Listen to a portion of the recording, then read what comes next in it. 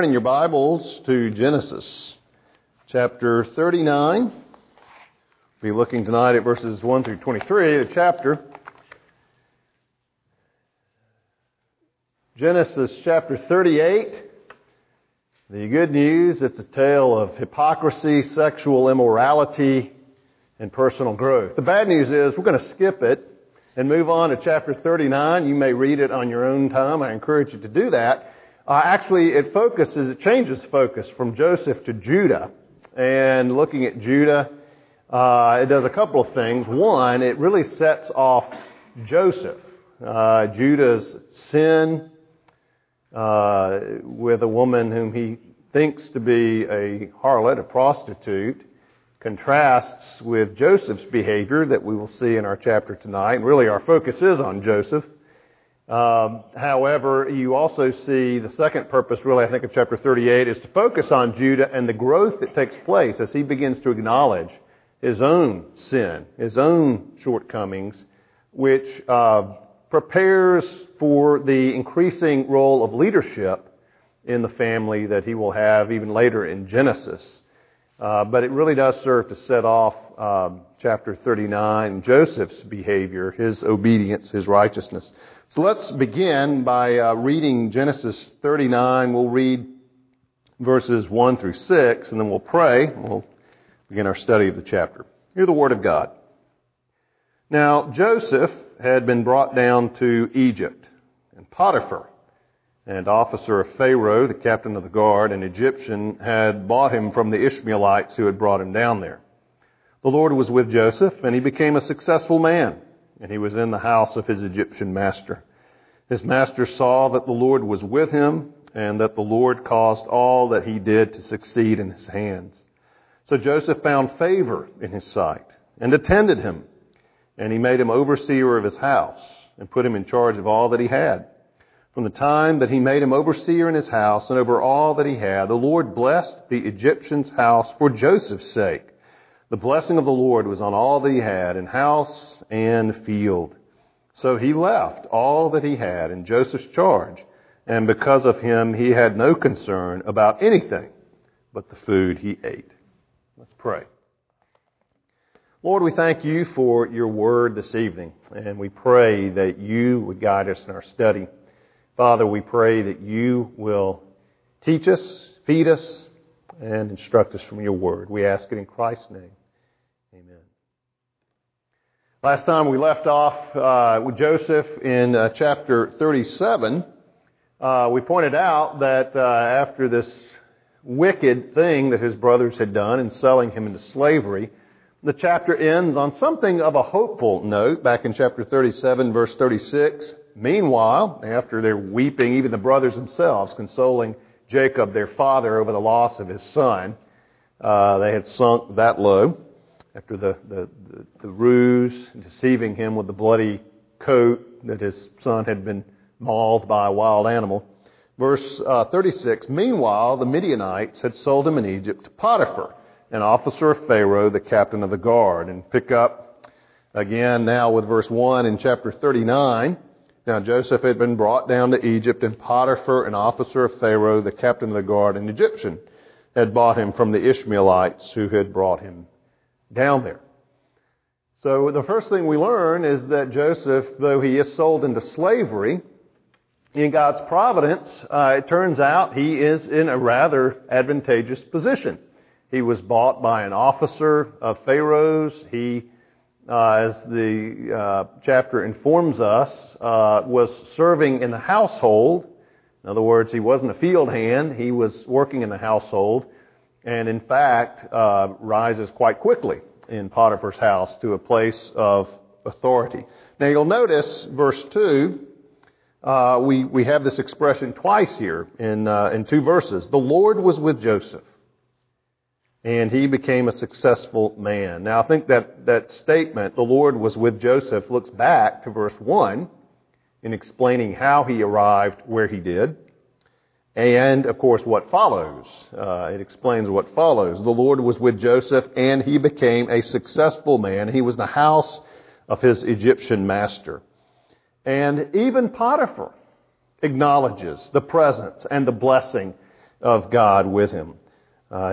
His master saw that the Lord was with him, and that the Lord caused all that he did to succeed in his hands. So Joseph found favor in his sight and attended him, served him, but the word has the idea of high service, a stewardship. Attended is a good way to translate it. And he made him overseer of his house and put him in charge of all that he had.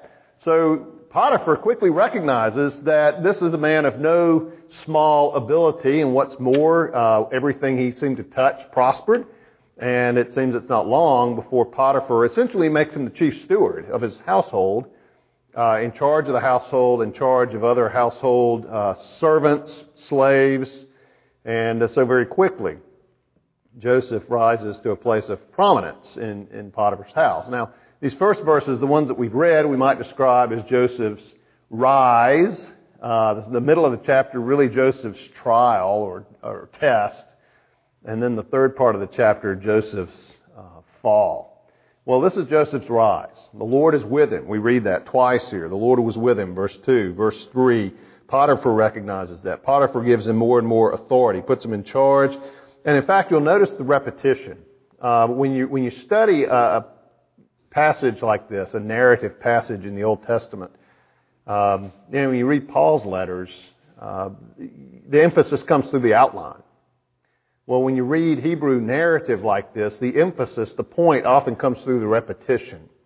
And there, if you read carefully, you'll notice any number of themes in this chapter that are repeated. The Lord was with Joseph, but also the confidence, the responsibility, the confidence Potiphar had in Joseph, the responsibility that he had. Just listen to the repetition, rephrased, restated, but repeated.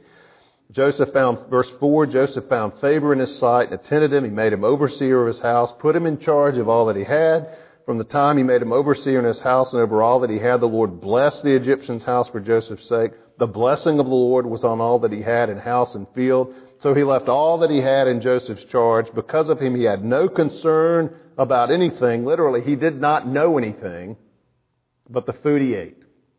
And so the picture we have here is Joseph's rise. And Joseph sold into slavery, a horrible thing. And yet in God's providence, he ascends very quickly. His abilities, the Lord's blessing, it's repeated, it's emphasized. Potiphar's trust in him, confidence in him. Potiphar didn't concern himself with anything but showing up at meal times. And so that gives us the picture here of the blessing. Of course, the Lord was with him. The Lord blessed him. The Lord gave him success. Everything looks great, right? Well, then things start to crumble. Have you ever had things going really well and lived with this nagging feeling in the back of your mind that something's wrong? Something's got to go wrong soon, right? I guess it depends on if you're an optimist or a pessimist, but when things are going well, do you ever just kind of worry that they're going too well? Something's bound to happen before long. Sometimes it's nice when things are going bad because you realize it can't get any worse, although it often can. Well, here it does get worse. Things had been going great. The Lord's with Joseph. The blessing is there. But then it starts to get kind of dicey. We pick up with the second part of verse 6. We leave with Joseph in authority, Joseph being successful, Potiphar's confidence in him. But then we read the second part of verse 6. Now, Joseph was handsome in form and appearance. It was interesting. It's interesting that back in Genesis 29, the exact same words are used of his mother Rachel, although there it's translated she was beautiful in form and appearance. But the exact same words are used to describe his mother Rachel. Now Joseph was handsome in form and appearance, which of course sets the stage for what is to come. And after a time, verse 7, his master's wife cast her eyes on Joseph and said, "Lie with me." Nothing subtle, nothing indirect about this at all. It's just a direct, not even put as an invitation. It's put as a directive, a command. Lie with me. Verse 8, but he refused and said to his master's wife, "Behold, because of me, my master has no concern about anything in the house. And he has put everything he has in my charge. He is not greater in this house than I am, nor has he kept back anything from me except yourself, because you are his wife. How then can I do this great wickedness and sin against God?" Now, Joseph rebuffs this test, this temptation from Potiphar's wife. We don't know what Joseph thought about her. We don't know any impressions he may have had of her, but what we do know is how he responded. And he basically gives three reasons why he can't do as she wants him to. In the first place, in verse 8, he pretty much tells her husband Potiphar trusts him. He has entrusted the household to him. Joseph recognizes his position. He is nevertheless a slave. And it would be a very dangerous thing, given his position, effectively having no rights. But beyond that, he recognizes the confidence that Potiphar has in him, and he values that, his trust in him, the responsibility, the stewardship of his household. Second reason is that Potiphar has entrusted everything to him, everything that is except his wife. Verse 9, "Nor has he kept back anything from me except yourself, because you are his wife." Now, even in Egyptian society at that time, adultery was frowned upon. And in fact, could be punishable by death. At any rate, Joseph does not want to violate his master's marriage. But there's a third reason, and one that transcends even that, and we find it also in verse 9. "How then can I do this great wickedness and sin against God?"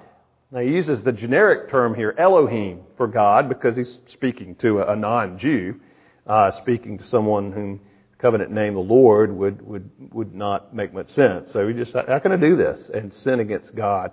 So Joseph is concerned about righteousness on the horizontal level. Potiphar trusts him, has confidence in him. He doesn't want to violate that trust. He recognizes that this is his master's wife. They're married, and he doesn't want to violate that marriage. But the last thing that he mentions, and really building to it, is the most important, is the vertical dimension, that to do this would be to commit sin against God, and that he is not willing to do. Now that's bad enough.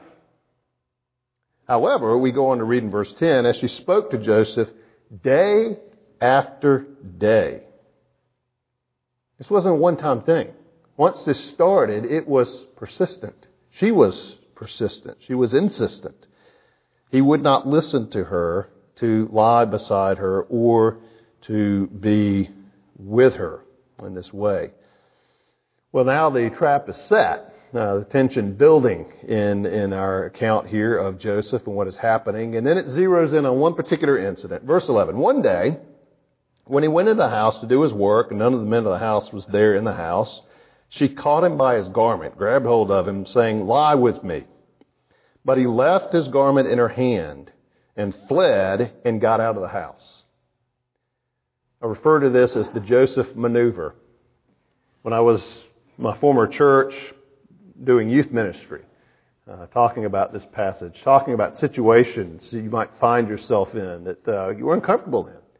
That temptation was there. What's the best thing to do? Well, the best thing to do is get out of there. Run. And that's exactly what Joseph did. In fact, he left his garment in her hand. So quick was his haste to get out of there. He fled and got out of the house. He ran outside. He got out. And as soon as she saw that he had left his garment in her hand and had fled out of the house, you see this wicked gleam in her eye, she called to the men of her household and said to them, "See, he has brought among us a Hebrew to laugh at us. He came into me to lie with me, and I cried out in a loud voice. And as soon as he heard, I lifted up my voice and cried out. He left his garment beside me and fled and got out of the house." And she laid up his garment by her until his master came home, and she told him the same story, saying, "The Hebrew servant whom you brought among us came in to me to laugh at me. But as soon as I lifted up my voice and cried, he left his garment beside me and fled out of the house." Well, they say hell hath no fury like a woman scorned, and this was a furious woman. And this was quite the vicious lie that she has concocted here against Joseph. And notice the details. Notice the language here. She called to the men of the household and said to them, "See, he has brought among us a Hebrew to laugh at us." Now, she specifically refers to him as a Hebrew, part of which might have been to use that term in something of a scornful way. We don't know what the other servants thought about Joseph being in charge of them. There may have been some envy, some resentment that this foreigner was placed over them.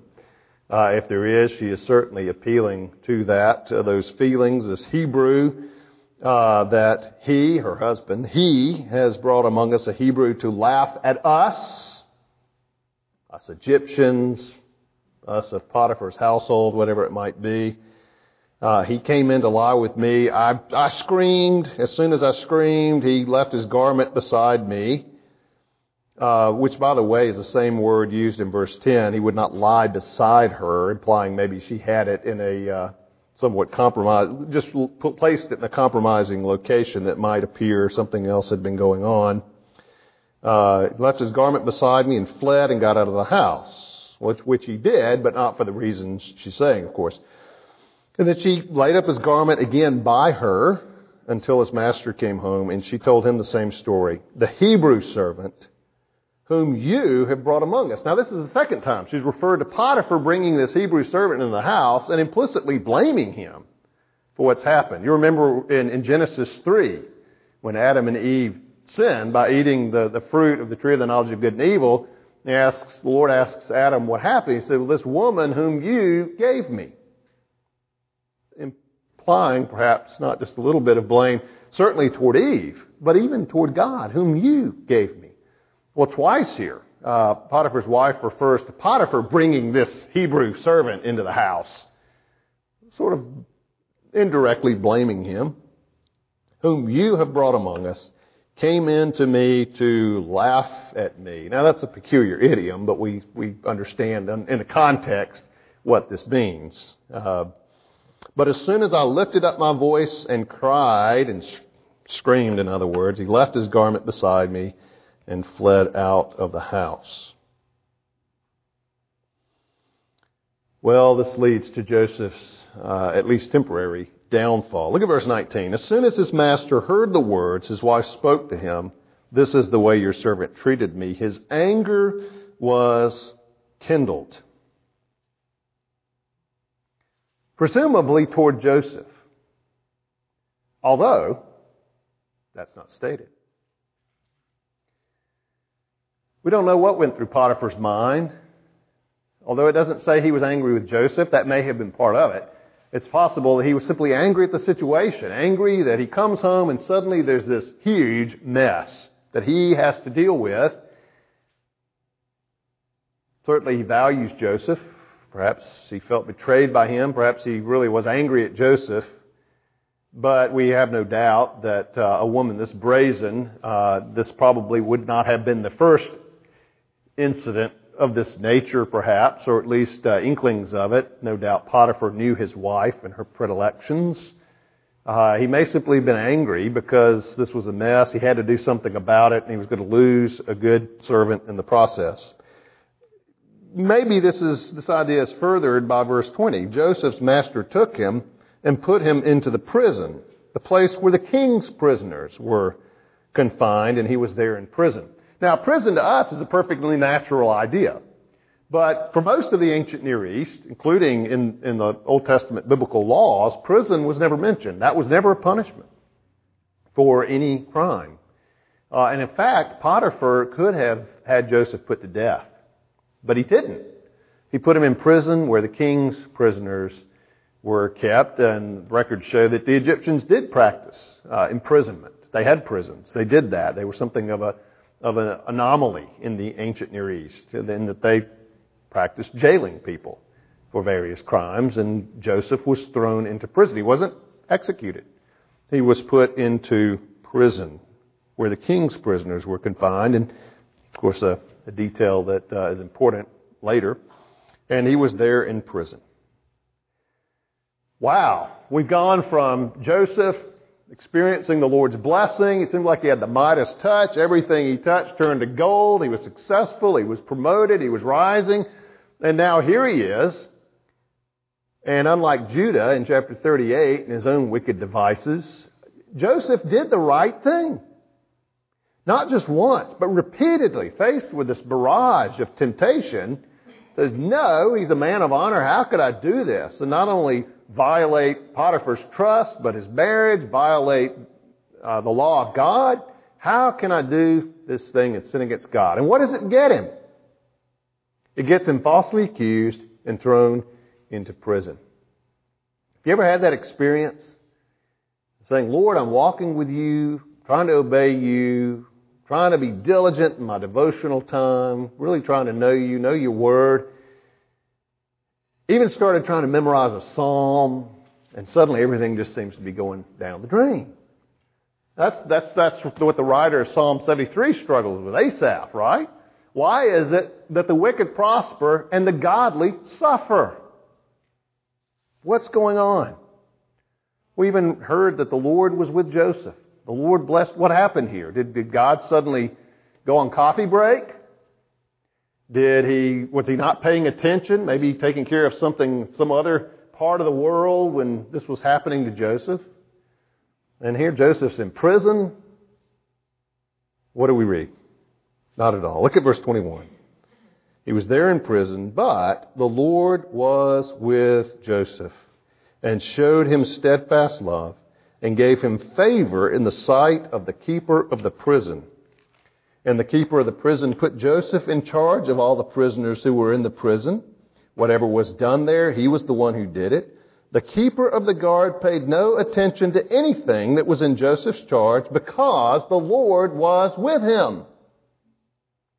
And whatever he did, the Lord made it succeed. What you have is called an inclusio. Bookends.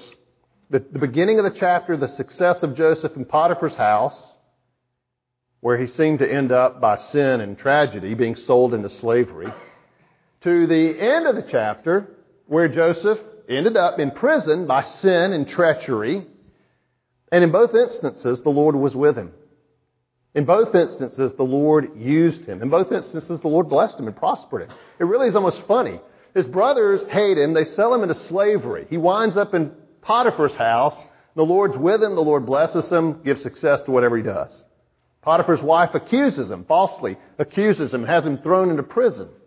Potiphar throws him into prison, and Joseph lands in prison and winds up being put in charge. And it seems that whatever he does prospers, and the keeper of the jail had confidence in him. It's just like in Pharaoh's house, only now it's in prison because the Lord was with him. But at the beginning and at the end of the chapter, the Lord was with Joseph.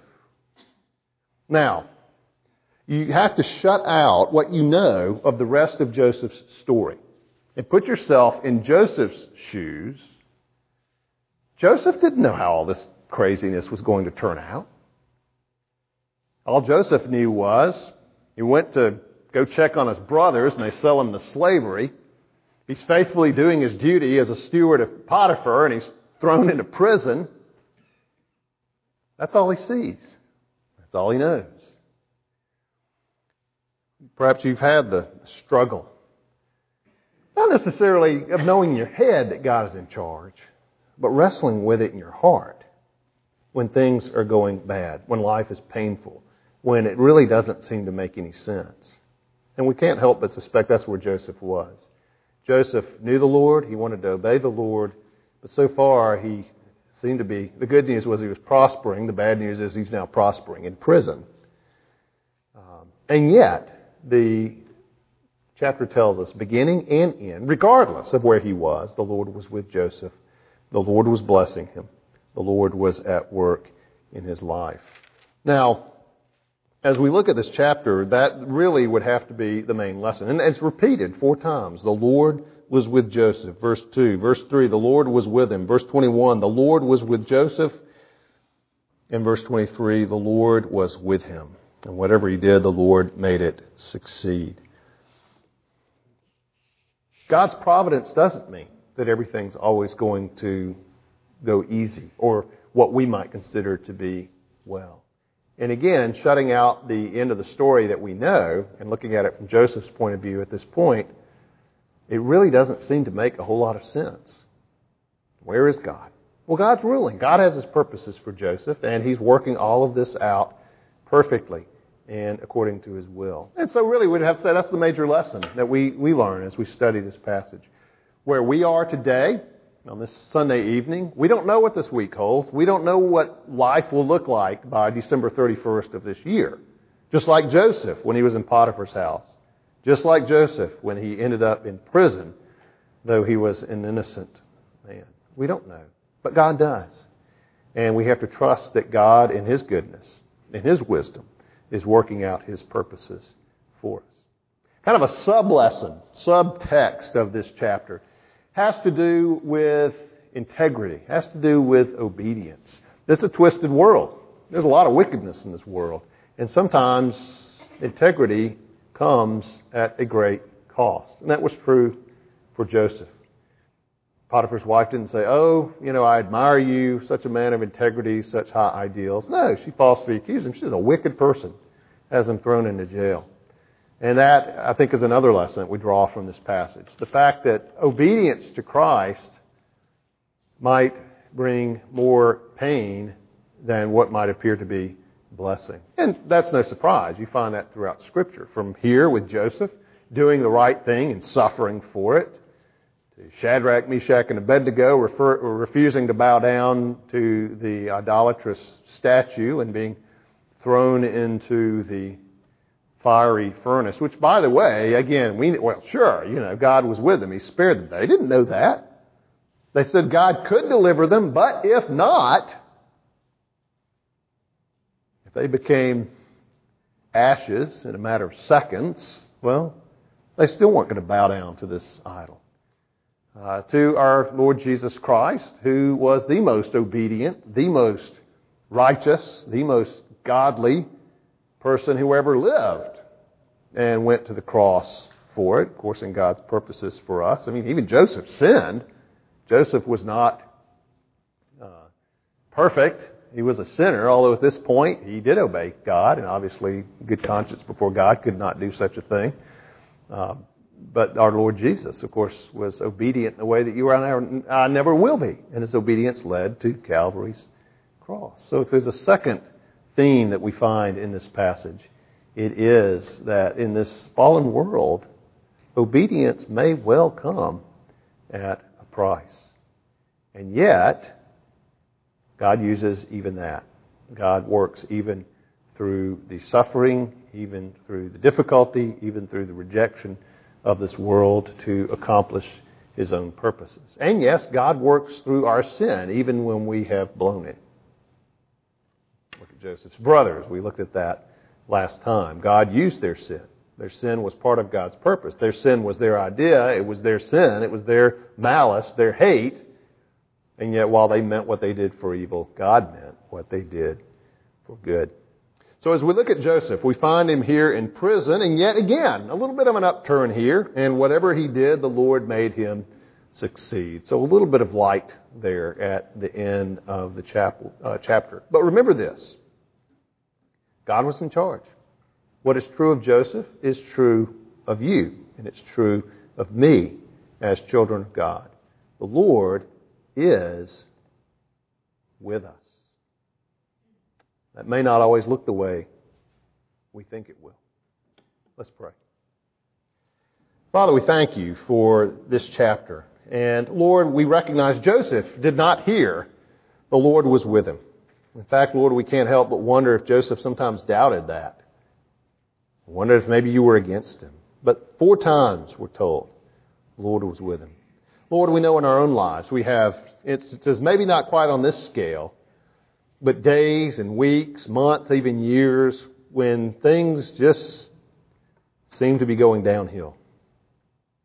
Lord, you have promised that you will never leave us, you will never forsake us, that you are with us. Lord, we know that even in pain, even in trials, you are the sovereign God who in your providence are working out your good purposes in our lives to make us like Christ, to make us more godly, to prepare us for heaven. Lord, we do pray that you will sanctify us, even as you were sanctifying Joseph, even as you were shaping and molding him to be the man that you would have him to be, that you would be at work in our lives to make us to be the men, the women that you would have us to be. Lord, help us to receive your providence without grumbling, without complaining, but humbly, submissively, and in much faith. We pray it in Jesus' name. Amen.